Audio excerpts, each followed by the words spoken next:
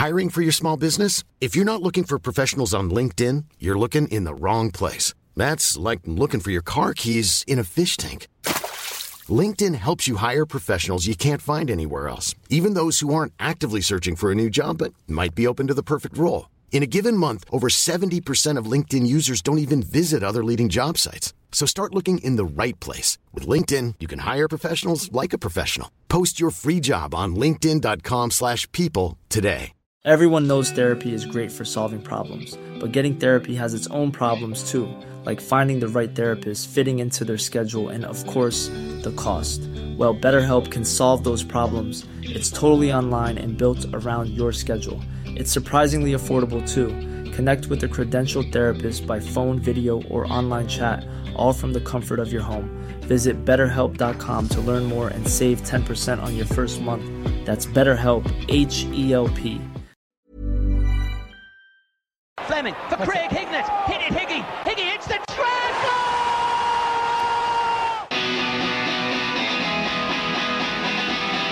Ravanelli coming alive again. Juninho wants the ball played to him. Ravanelli spots out Emerson!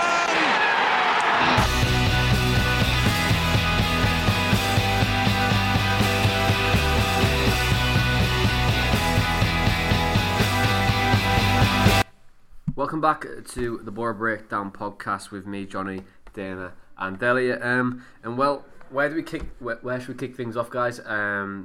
Let's chat about Newport first. A Matty Dolan goal equaliser came on the 87th minute, of course, equalised in the 94th to take it to a replay on Tuesday night. A very poor result, Elliot. Oh yeah, definitely. I think the game epitomised what the season's been like, really, particularly at home. I thought I was glad to see the lineup finally in a 4-3-3 instead of a 4-6-0. But yeah, I think it came down to Tony Pulis' tactics in the end. Yeah, a full strength squad. Dana, not really good enough. No, we completely slacked. I think we lost control of the game when John Obi Mikel came off, and then that goal was really, really poor to concede. I mean, Paddy McNair literally just stood there. He kind of got shielded off the ball initially, and then when the ball went out wide, he just backed off. And Tony Pulis said it after the game that we needed to be better stopping the crosses into the box. But even after that, I mean, Friend just kind of shoots in from nowhere, and then I think it gets in the way of Flint, and then it's all just a mess. And yeah, it just had to fall to Matty Dolan, didn't it, the former Borough player? I know. To be honest, when he came on, I just thought he's going to score here. I just knew it. I was at Christmas with Matty Dolan last year as well, and we were all taking the piss off him because he was linked with Newport at the time. He was at Bradford, and then we were just like, oh, well, why is he going there? And then he just came there, and I just knew it. As soon as he scored, I was like, oh, for goodness sake, here we go. But being drawn to Manchester City, of course, if we get through, chances are, do we even want to play Manchester City the way we're going at the moment, or are you happy to progress, or would you rather just go out on Tuesday night? As much as obviously it'd be bad looking at on the face of it to lose again to a team below us, for me I'd rather just go out. I think having the lads put themselves through a replay, it's going to be a hard game down there if we come out of it to play Man City and then probably get knobbed by them. I just think it's just soul crushing. Like, imagine playing Man City and then I don't mind. Now we might give them a good game. Newcastle did last night, but it shows when they get a fixture pile up, they're not as good as they are when they're fresh every week. But it's going to be an absolute clash of tactics, and I think they'll destroy us at this current time. So I wouldn't really want to play them. We avoided them in the Carabao Cup, didn't we? Yeah, it's like we keep destined to get them in it. So. Yeah. Well, we tend to beat Manchester City in the FA Cup.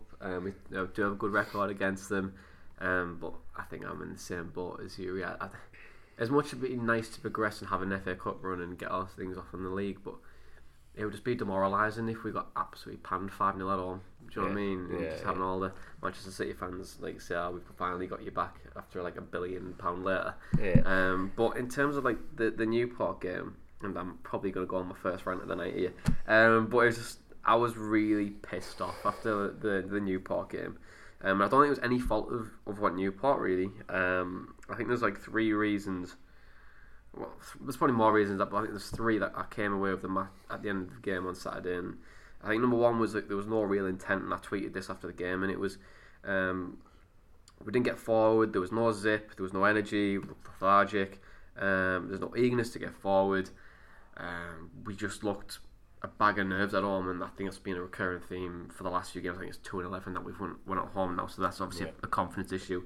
Doesn't help that the fans boo us every time that we try to pass the ball back, and I think we need to kind of back off a little bit on that front. I know we all want results, but sometimes if we play the ball back, more likely we're going to have the chance to take a cut open a team just through passing rather than the big lump up top. Let's just try and be patient, but we did under crank and see what happened there. But in point 2, I think the reason why I just don't think the players are playing for Tony Pulis at the moment at all. And the reason why I say he's absolutely barking orders on the touchline. He's like saying, "Get up, get up, get up." And with Tony Pulis' sides, you expect us to like get the ball from the back and then boot it long straight away, try and get up the opposition's side as quickly as possible. But we're just trying to like pass it sideways and pass it back all of the time. Yeah, okay, it kind of goes against my point of trying to be patient and stuff. But if that's Tony Pulis' style of play, to try and get the ball up the pitch quickly, and we're not doing that, then clearly the players aren't listening to him. Yeah. And then there's like Friend and Saville trying to argue with each other. Friend tries to go for a Newport player, and they were trying to frustrate him, which was, apart from with no intent of going forward, it was kind of really aggravating me. But then thirdly, I thought Newport were actually excellent on the day, really, and I think you have to give them some credit, even though Borough played so poorly. They just wanted it a lot more than what we did. We had no real intent to win the game, and I felt like we just wanted to get beat a little bit. You're right when you said we were messing with John Mikel went off, because John, I thought he was absolutely excellent. He's just levels above everyone else we have on the pitch. As soon as Clayton came on the pitch, Clayton sat way deeper than what John Mikel did, and just invited the pressure. But what they did really well was if they were in danger, they got rid of it, and when they got rid of it, they were happy just to sit back and let us play. And you know what? They thoroughly deserve their equaliser and send the fans home happy. They created more chances than us. They looked a little better on the ball. And quite frankly, I just thought, what? I'd rather he went out than stay in the competition. But I'll probably move on to like more things later on, because I just need to get that off my chest. I think in relation to what you said about the players not playing for Tony Pulis, I understand it to a certain extent, but I also feel as though there's players in that side that aren't good enough anymore. Mm-hmm. The likes of Friend. As good as he's been, he's past his peak. Clayton potentially. I know, Stuart Downing obviously hasn't played the past few games, but him as well. There's players in there that I think just don't cut it anymore. And had we signed players in the summer, they wouldn't be in the side, in my opinion. Yeah, go on, sorry. I just wanted to touch on kind of to both of your points, really, and it was when I was watching it back. I don't know why I decided to watch the highlights back, because it was awful. But watching it, it never really like kind of clicked to me before. But watching it reminded me of Roy Hodgson's England side in the Euros in 2016, where we play like the most cautious brand of football ever, and especially when we do line up in a 4-3-3 anyway. It's like just sitting so deep in the midfield and trying not to get broke down and trying not to let in spaces behind of, say, like where pockets where the centre attacking midfielders of other players will get in, or the wingers if they go inverted. And we knew what it was going to be like with Tony Pulis anyway, but the way he sets up like that just kind of lacks creativity, lacks width, because you just pack in narrow, and that's what happened in the end. They couldn't break us down by going through in the middle, and they had to resort to getting crosses in the box. Now normally if Tony Pulis knows that's going to happen, he feels like he's got more than capable defenders, considering he always gets tall defenders across the whole back four. And then that goal at the end just showed that they couldn't even deal with a simple ball in the box anyway. McNair didn't try and close it down. They dealt with it. I don't know what even went on when it went into the box. They were just scrambling about like idiots, and it's just stupid. It's just there's no point trying to line up in that way or set up in that way when you have to go out and beat teams. If you're trying to go away to Manchester City, for example, if you're in the Premier League, teams might set up like that going away to the top six. But when you're at home or even away and you you've got a chance to win the game in terms of like quality on paper, then you can't use that system. It doesn't work. You're going out to not get beat rather than going out to win, and it just baffles me. Yeah, I was surprised Van La Parra didn't play. I don't know whether he was one of those that was, hit with a flu. Yeah. The one thing that baffled me is he might have been done with the flu, but he says that Van La Parra is not fit, and then he had the chance to bring him on, then he didn't. He brought another centre on. I think I just thought, you know what, like there was just no intent. Honestly, being at the game, it was. I've never I know you said Millwall was bad, but I think that's possibly one of the worst games I think I've ever been in terms of intent. That kind of decision making as well. What you're saying about not bringing him on when you're saying he needs fitness is exactly like Roy Hodgson again. Remember when he put Harry Kane on corners? You know what I mean? Like, who does these things? You think, oh yeah, we need to give our signing that we've just made some game time and to bring him on again in the cup against Newport County. Nah, we'll just put another centre fielder on. It's like, I don't know what some managers would go through their head sometimes. It just baffles me. But let's move on. Let's get away with it. Let's talk about transfers. Another frustrating part of our window, of course. There's probably a few reasons why things aren't going on. I'll probably come on to that in a second. But Ty97, he asks, Danny, I'm going to ask you the question. But what's the chances of Middlesbrough signing a striker tomorrow? You know what? I'm gonna say that we will. I've said this week that we'll probably bring in a player that we're not expecting, that we've not been linked with. We've done it in the past on deadline day where a player's all of a sudden become available and we've just brought them in either on loan or on a short-term deal. I don't know who, but if we sell Rudy, I know he's linked with Millwall. Yeah. And if we sell Ashley Fletcher, Hull have been interested in him. Nigel Adkins has admitted that in his press conferences. If we get rid of one of them, then, and there's question marks over Britt Sombalonga, we kind of have to. But I don't know who. We'll probably sign Peter Crouch. There we go. You know what, right? I'm not even mad at Peter Crouch. He's a trier, as you always used to say. He's a trier, mate. I created a whole. Me and my mate Dico, he's actually come on the podcast, and Chris used to be a professional footballer. He played for York and played for Annan.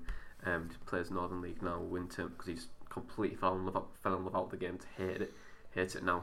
We still plays Northern League anyway. But in terms of what he said, me and him, we created a pro club team called Crouch FC.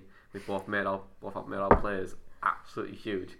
We still lump balls in the box and just score headers all the time on FIFA 15 or something, FIFA 16. Unbelievable. I'm even mad. You know what? He's a target man. I'm not even mad at that. But Elliot, Jimmy Lee's, your boss at work. He's putting a question. Please keep the tears in. Do you think Rudy Gestede will last this window? I'll be good if he doesn't. No, only kidding. No, I think I don't really know. I think obviously, like Dana said, 3 of the strikers are linked with moves away, so we definitely have to get someone in if they're left. The signals coming out of Millwall I think it was Rudy's linked with, is that very keen on getting him and we're very keen on the deal. So I'm sure if that's still the case, then both clubs will be working hard to get it done. I think he'd suit a team further down in the Championship rather than trying to be in a promotion side with his current ability. Yeah, so. No problem. Obviously Nathan Williams asked, would you get Traore on loan if there was a possibility? I think that's it's kind of like a yes, but then you kind of like, well, if we're not creating chances, he was unpredictable anyway, and we were very over-reliant on Traore last year. It's like, well, not really, is it? I wouldn't be too keen, call him crazy, but I wouldn't be too keen on getting him out. I'd rather get someone who's a bit more tactically aware than what Traore is. But if it became available, I think there's no harm in getting him in, but I probably wouldn't. Yeah, I was having this discussion with my driving instructor, and we both agreed that we wouldn't get him back. I think the only reason that I'd have Traore back is if we get somebody in on the other side. I know we've already got Van La Parra, but if we got somebody in that is kind of just as kind of impactful as Traore, because we were one-dimensional. We saw it against Villa in both legs. We became so over-reliant on Traore that when he didn't turn up, there was just nothing to our game. Yeah, it definitely makes sense. But also, we have, when we were on the chat of selling players as well, we've just sold Harry Chapman back to Blackburn on a permanent deal. A fantastic move for Harry Chapman, of course. But do you think it was the right decision to let him go? Yeah, he's at the age where he needs to go. He's not played a lot of football. He wasn't really involved in our under-23s of late, so I think it was inevitable really that Harry Chapman was going to leave, and he's going to a good club, good manager in Tony Mowbray, so I think it was always going to happen, and it's the right decision because he hasn't really pushed on. He's had loan spells, he's had injuries, and he just hasn't pushed on as much as maybe Borough hoped. Yeah, Els. Yeah, he said in one of his first interviews that he was glad to be working back on Mowbray again. Mowbray, felt the same. He said he really liked the style down there and the way Blackburn play. Mowbray said he needs to get a lot of time to get up to match fitness, bulk up and get used to the Blackburn system.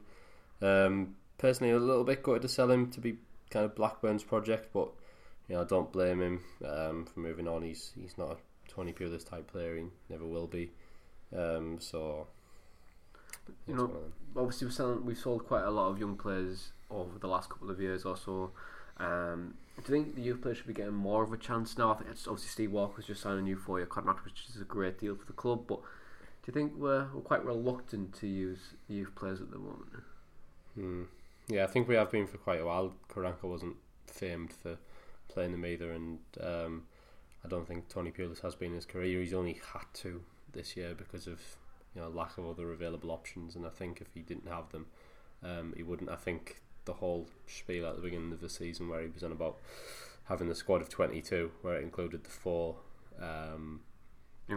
academy lads, is a bit, I don't know, I think he was just a bit saying it for the crowd a bit, but yeah, I agree. I think the thing with Tony Pulis is he's very, he knows what he's saying and people buy into what he's saying. I've always been a little bit kind of I'd never really taken his words, and I've just kind of left them. A lot of people kind of buy into what he's saying. I think he's very strategic. He knows exactly what he needs to say in order to win the fans over, and that's what he did when he first came in. And to be fair, he won a few fans over, and that quickly declined. But I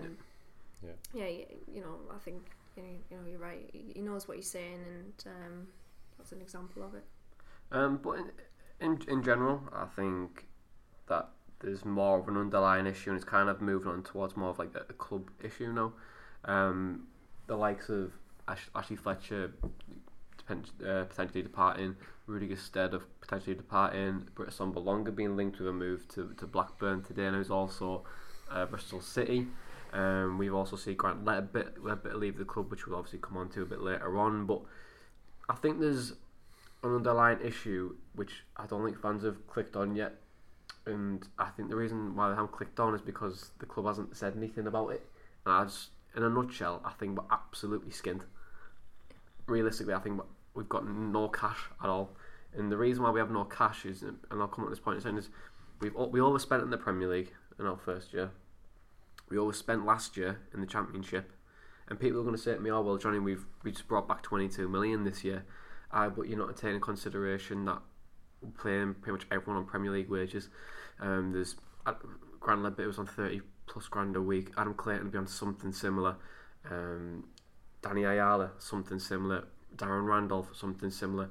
Britt Assombalonga, funny enough, he's on about 40 to 50 grand a week. He's probably a bit more than that. He's a £15 million player. Yeah. People don't understand that.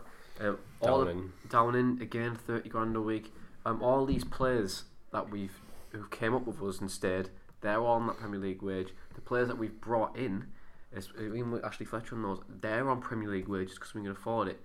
And quite frankly, I just think we're in a position where we were a few years ago. We've undergone Strachan, where we completely overspent and Mowbray to clean up the mess. Yeah. I think that's why we're going for short-term deals. Don't get me wrong, John Owen Mikel will be on an absolute fortune. I think from what I've seen, it was in the know, but it was more he's on 50k a week plus 20k if we win or something like that. So he's on an arm and a leg. But to be honest, if you get him for a free, then you kind of pay that for that short-term deal. But if we go up and we can extend the deal, it'll probably be on about 100 grand a week. Negredo was on about 100 grand a week. Gaston Romeo was about 100 grand a week. Valdez 100 grand a week.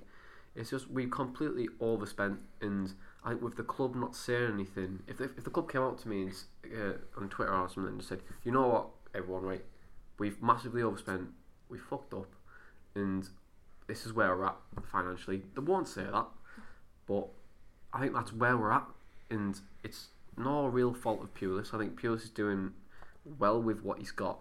And don't get me wrong, he still spent like 15-20 million on players, but I think it's from the money that we've sold anyway. But he's trying to bring in like low cost players because essentially we can't afford it.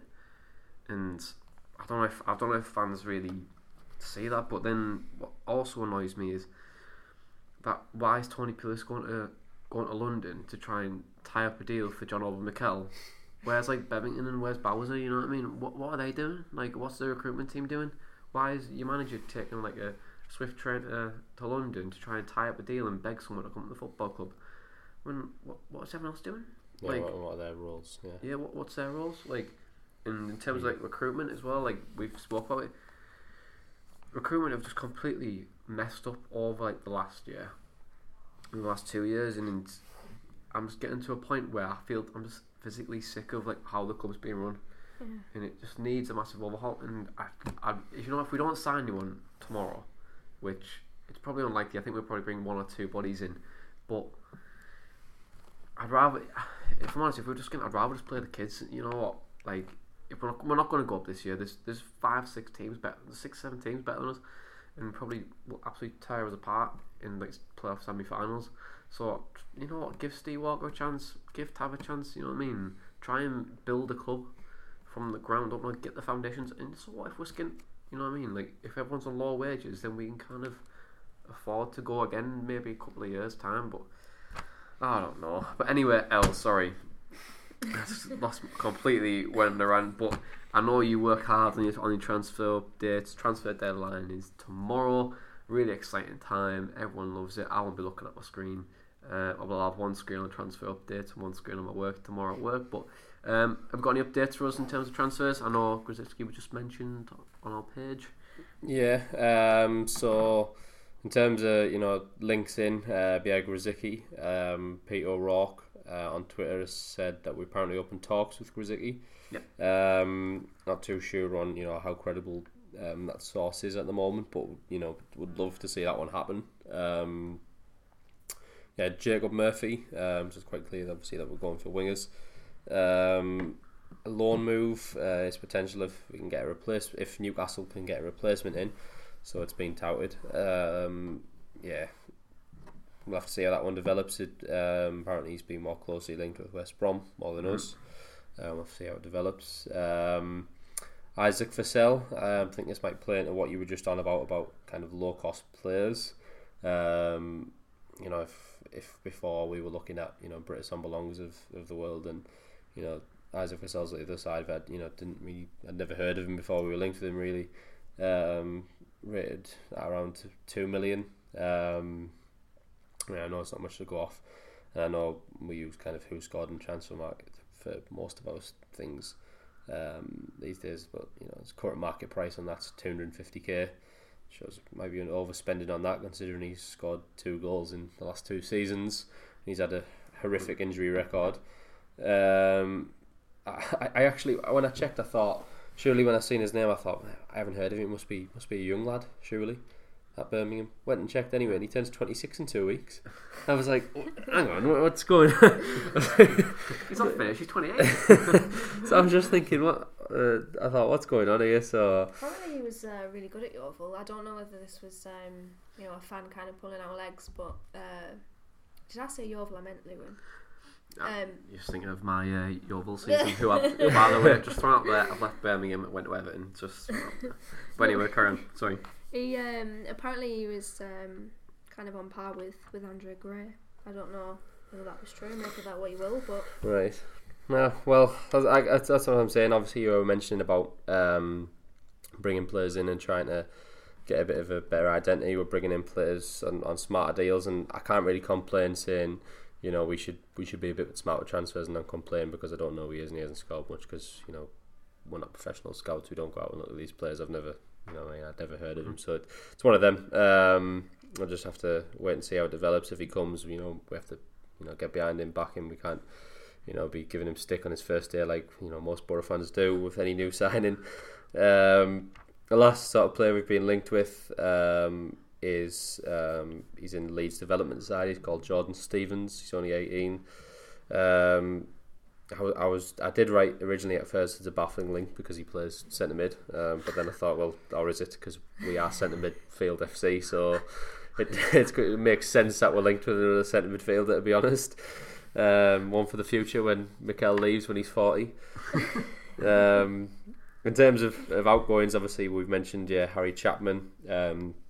Steve Walker was obviously on Sunderland's radar, along with a few Prem clubs, but he just signed a new 4.5-year deal, which is, you know, great for the club. He's meant to be doing waves in lower levels. Could go out on loan to Sunderland. That was the big rumour to the end of the season. Yeah, they're looking for 3. I think it was like 2 or 3 strikers they're looking for to try and get themselves up. There's Will Grigg, him, and there was one more. Ched Evans as well.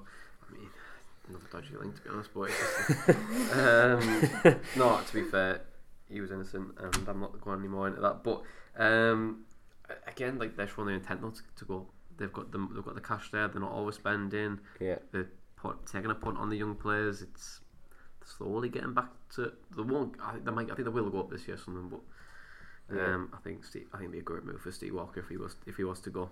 Mm-hmm. Obviously, Danny Bart as well has went to Stoke for $3.5 million. He was probably one of our better centre halves, I thought, when he played. He didn't make as many mistakes as the others. He was, you know, able to play out from the back. Thought he'd been a good mentor for Dale Fry in that sense. The price seems like potentially a bit of a coup if Wolves wanted 10 million up front in the summer for any permanent transfers. I just think if we are going back in for a centre back, it just makes it, I don't know, with all the other targets we're trying to go for and prioritise first, it's either kind of just leave it and deal with what we've got, because Shotton can fill in there as well, Friend potentially as well, and just if you get in the full backs anyway, then it's alright because you've got the other players who can cover central. I don't know what your thoughts on it, guys. No, it's just that, I mean, the Gazette came out, didn't they, and say that we had the chance to match the bid. But they wanted to prioritise targets up the attacking areas of the pitch, and I think with that being said, with that being reported, we have to bring in attacking targets now. And I mean, the thing with Danny Bart is he had a promising few games. I remember Stoke, he was blocking everything. He had a really, really good game that evening. But then he kind of seemed to, his performances fell a little bit flat. And although I agree, I think he was probably our better centre half, I'm not too fussed that we've not taken that option up to sign him on a permanent. The only thing that I'm worried about is that it does leave us a little bit short in defence, because if we are going to go with three at the back, then you've got Ayala, Flint and Fry, and then no cover. Would you push Nathan Wood up, or is it too early for him?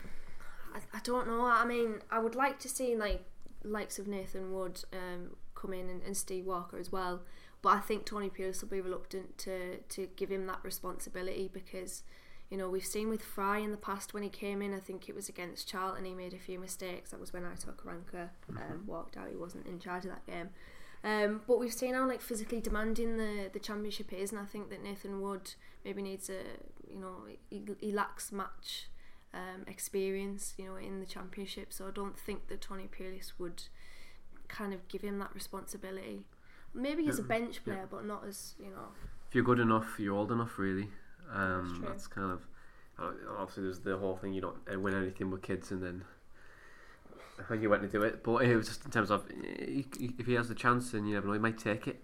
Gibbo had his debut at 17, I think it was 17, Gibbo, and it took Gibbo a couple of years to get up to speed a little bit, but he looks really talented, so it could potentially I think Villa? the difference with Gibson Villa though is when he came in, you know, we were kind of. It was that season where we almost got to the playoffs. I think it hinged on like the last day, and it might have been Cardiff, the result there, and our result at Watford. It was like that season where we weren't. You know, the expectations weren't the same as what they are now. Mm-hmm. So if Nathan Wood comes in, makes a mistake, it costs 3 points. That could cost us like the playoffs essentially. Yeah.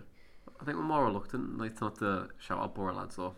I think he's young, so I think we don't really shoot the bullet at, say, the younger lads compared to, like, say, Danny Ayala, who's like came from different clubs. So, but anyway, Elliot, anything else? Ben Gibson. I know he's not out there anymore, but he's Teesside lad.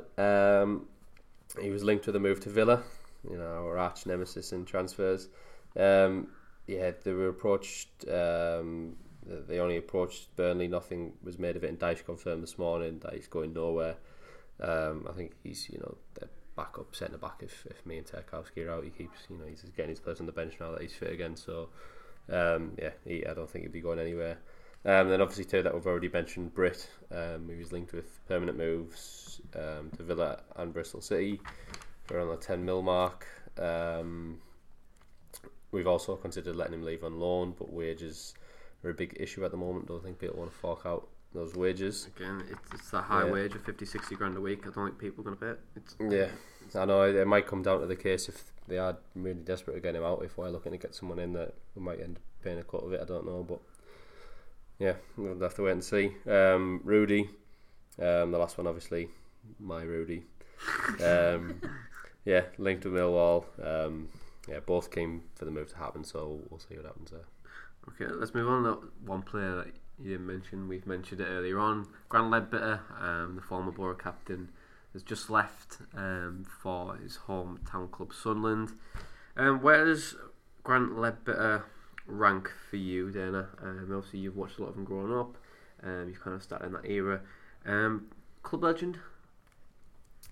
It depends, like, how you define a club legend. I mean, he's achieved success with us. He's made 244 appearances. He's put everything into the club.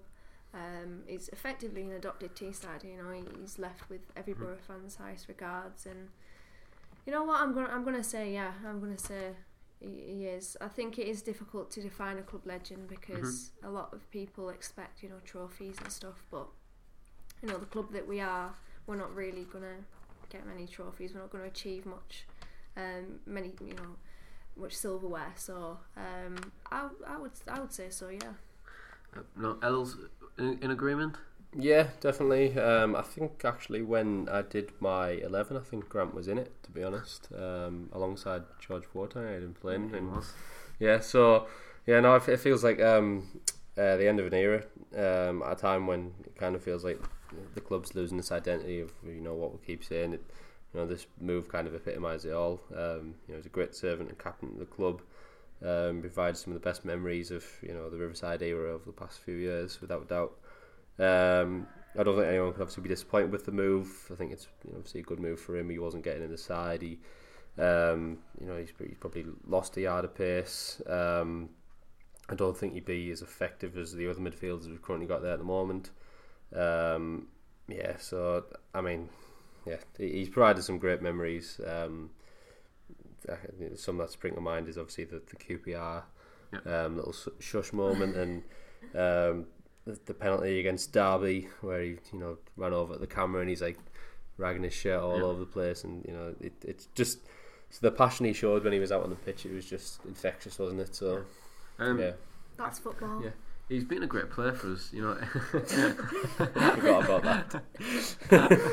To be honest, he's been a great player for the club, and over the last 6 years, I think that's probably one of the best free transfers I think we've ever had. Yeah. Tony Mowbray was a freebie. Victor Valdes was a freebie. And I'm just kind of slagging him off saying he's on an absolute wedge, but I mean, it's not his fault. He's also a Champions League winner and he was class when we were in the Prem. But his head just completely fell off when Cranker left. But in terms of what, and Or was it his hip? Oh, it was foot. It was foot, yeah. But in terms of Ledbetter though, when he came in, I wasn't like, I remember like when he brought him in under Mowbray, I was thinking, you know what, like he's not really a wow signing, but I think he's gonna come good. Like he's gonna be a really good signing. And then like 6 years later, yeah, we didn't expect it to be. Completely didn't expect him to have that much effect on the club than he is, and I think it's a fantastic move for him. Of course, his dad's ashes are on the pitch at Stadium of Light, which is, I think it's only 1 or 2 people have got that. So it's a hometown club, I think, and it's been dragging on for, I think, when Graham Bailey was on the podcast, but he said that Ledbetter was going to go, and that was in April of last year. So it's been dragged on, but again, a very, very good move for him. But let's move on. We've got West Brom on Saturday. Who's excited? We've got Darren Moore, of course, the manager. They've just lost that. Fantastic coach. He did excellent for them last year in the Premier League. He's doing a really good job this year. Everyone expected them to be pretty much running away with the league, but they haven't. You know, they've just lost Harvey Barnes as well. They're probably going to take Murphy from Newcastle on loan. But how do you think West Brom are going to set up on Saturday? So I looked into how they've been lining up this season. They've tried a mix of formations, as I've Borough, to be honest. And it seems that the favoured one of late has been a 3-4-1-2. It's a little bit strange, but yeah, they have played a 4-3-3 as well. In this 3-4-1-2, I just thought it was strange because Matt Phillips kind of playing like a wing back role. Didn't really know he could kind of do that. He probably would have been doing it if he came. Do you know where he learned that from? TP. TP. Yeah. Sorry, but yeah. So I mean, looking at the squad on paper, it's really good. Obviously, you have Rodriguez and Gale, both on 14 goals each. Lost Harvey Barnes, which is a little bit of a blow, but the rest of the team, when you look around, Matt Phillips, Livermore, Brunt, Gibbs, Sam Johnson in goal, Higazi, Craig Dawson. It's going to be a really tough game. I just think the way we're going to have to line up the way we have when we went. We're more than likely going to line up in the way we have when we've went to the top teams. So 6 in midfield, of course. Maybe try and make things a little bit difficult for them. But the way West Brom play, but it actually makes sense to fill the midfield. They're expansive. They try and play the quick 1-2, try and get around you. They use the wings. They're very, very quick on the counter attack. James Rodriguez and Dwight Gale are excellent and prolific in front of goals. So Mills will have to be a bit careful. But in terms of your predictions and lineups, should we move on to that? Yes. As we wrap this up, kind of.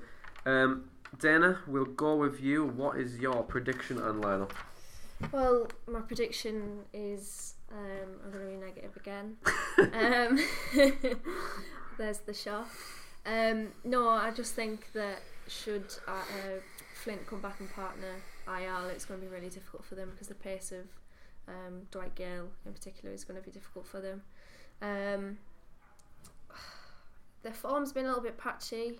They've only won twice in the last 6 games in all competitions, but they do score goals, and for that reason I'm probably going to go for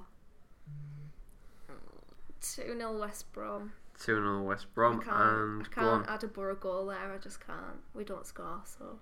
Okay. What is your lineup? My team, I think we're going to set up how Elliot said, like we did against Derby with the 5 in midfield. But I've gone for a 4-3-3 just because this is how I would like us to set up normally. Randolph in goal, back 4 of Friend, Ayala, Fry and Shotton. Mm-hmm. And then, although he's probably lacking match fitness, I've put John Obi-Mikel in there because I think 60 minutes of John Obi-Mikel is probably better than 60 minutes of anybody else. And then he was so good against Newport. It was just ridiculous how he makes the most basic pass look good. He plays it and it just rolls, so you can just take a nice touch and pass the ball out again. But anyway, sorry, Karen. Yeah, no, he was commanding as well. He was telling the wing and the rest of the midfielders not to like drop back with him. So it kind of gives the midfielders further forward the license to get further forward without worrying about defensive responsibilities so much. But I'm going to go with Wingenhausen just ahead of him, and then it was a bit difficult the front three because we've got no wingers, and then Stuart Downing who can't play. Van La Parra. Van La Parra out of, not much fit, but again, we're just going to put him in there anyway. I'm going to put Tav one side, Van La Parra the other, and then Hugo through the middle. Els? Predictions and line-up, please. Go on, but you want to make a point? Yeah, I just wanted to sort of make one point before that. I did a bit of research into sort of the points that we're on at this stage, 47 points, and in 5th place, whether that would, put us in a playoff place in the last 5 seasons. So looking at it, we would have only been in the playoffs in 2 out of the last 5 seasons, and that would have been in 6th place. Only the times you would have been 7th. It kind of shows, that the league this year, the quality hasn't been quite as good. Everyone's sharing points a bit. It kind of gives us a bit of rose-tinted glasses, I think, because when people keep looking at the league, to be like, oh, we're doing all right, and it's. I mean, I know everyone's kind of in that position, but at the same time, it's. I just think, not just us as well, but the league's been poor. But yeah, I think other years we wouldn't be in the playoffs, and I think we'd potentially be even lower.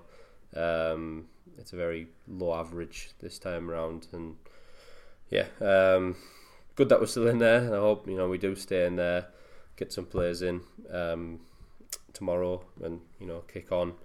And I don't think we'll go up top 2, but you can, it's anyone's game in the playoffs, then, isn't it? So you can look at it both ways, really. You can kind of say, is this league really competitive because since everyone's taking points from each other, or is it just a really poor league? I think it's more of the competitive side of things rather than the poor side of things. I think the Championship's a really great division, and it just doesn't have the money in it. I think it deserves the money in it because of the entertainment value that you get. But I don't know. But go on, sorry, you were looking to make another point. Oh, unless you want to move on to your... Yeah, it's a good point what you made there. I think obviously what normally happens is someone starts running away with it, don't they? But at the moment it doesn't seem to be. I think Leeds still might do that, but up to this point no one's really ran away with it, like you say. It's been quite competitive, but again, depends what you want to see. I think some people do like seeing a team kind of absolutely destroy a league every now and again. Liverpool's and City's in the Premier League, and Wolves last year. But yeah, no, moving on to my prediction and lineup and stuff. My lineup was actually exactly the same as Dana's. When she was reading it, I was like, yeah, she's going to go exactly the same. So I don't think we'll set up like that. However, I think we'll go 4-5-1. So I don't think Van La Parra and Tav will be involved, and obviously the 2 midfielders joining that will be Besic and Saville, I guess. Mikel sat holding, and the other 4 playing kind of flat in front. Howson on the right, Saville on the left. And obviously Hugo up top. Strangely as well, she went with the same lineup, and I'm going to go with the same prediction as well. So 2-0 as well. West Brom as well. So it's not just me being negative. Well, it's. I just think I've went quite positive in some, and it's not because I'm kind of trying to buck that trend and be like, oh, I'm going to go positive when we've won the game before, and negative when we've lost and stuff. It's just, I genuinely think it's going to be a hard game. I don't think we're going to. I just can't see us grinding out a result in this game. We've got away with it too often. I just think with the bad run of form we're in, I think lads just aren't going to be up for it going away at West Brom, and the quality will just ultimately overpower us, and they're great at scoring goals. So well, look, I'm going to be the optimist, even though I've just been ranting twice and complain about a few things, which, you know what, I think I'm right to complain. Sorry, it's my birthday, I can complain if I want to, but we beat them at home, of course, with the late Danny Ayala goal. We snuffed them out a little bit at the Riverside. We looked quite comfortable when we played them. It was a good result, and everyone thought we'd kick on from there. We we have the ability there. You know, we're much better away from home than we are at home. We have a lot of confidence going in. We can have a lot of confidence going into the game with that away form in mind. We beat them in the past. I feel a little bit confident. I think we could grind out a result. But with Have you been drinking? Yes. To be fair, Tony Pulis does have a good record against his past clubs. So I have to be optimistic, you know, because if I'm not optimistic, I probably just won't do the podcast anymore. But my team, if I was Borough manager, and hopefully one day that I am, I'd have Randolph in goal, Shotton, Ayala, Fry, and Friend. Play midfield 3 of John Owen, Mikel, Bezic, and Wing. I'd have Tav on the right, Van La Parra on the left, and Jordan Hugill up top. Now that, of course, is if we don't sign anyone. Realistically, we probably won't sign anyone. But I'm going to go with West Brom 1, Middlesbrough 1. I'm going to go for a 1-1 draw. And I think that wraps everything up. So yeah, as always, like, share, subscribe to the podcast. Give us a 5-star rating on iTunes. And Grant Ledbetter, club legend, captain, leader, 240 appearances. Grant Ledbetter, he's magic, you know. Even when we're on a budget, we still deserve nice things. Quince is a place to scoop up stunning high-end goods for 50 to 80% less than similar brands. They have buttery soft cashmere sweaters starting at $50, luxurious Italian leather bags, and so much more. Plus, Quince only works with factories that use safe, ethical, and responsible manufacturing. Get the high-end goods you'll love without the high price tag with Quince. Go to quince.com/style for free shipping and 365-day returns. Mom deserves the best, and there's no better place to shop for Mother's Day than Whole Foods Market. They're your destination for unbeatable savings, from premium gifts to show-stopping flowers and irresistible desserts. Start by saving 33% with Prime on all body care and candles. Then get a 15-stem bunch of tulips for just $9.99 each with Prime. Round out Mom's menu with festive rosé, irresistible berry chantilly cake, and more special treats. Come celebrate Mother's Day at Whole Foods Market.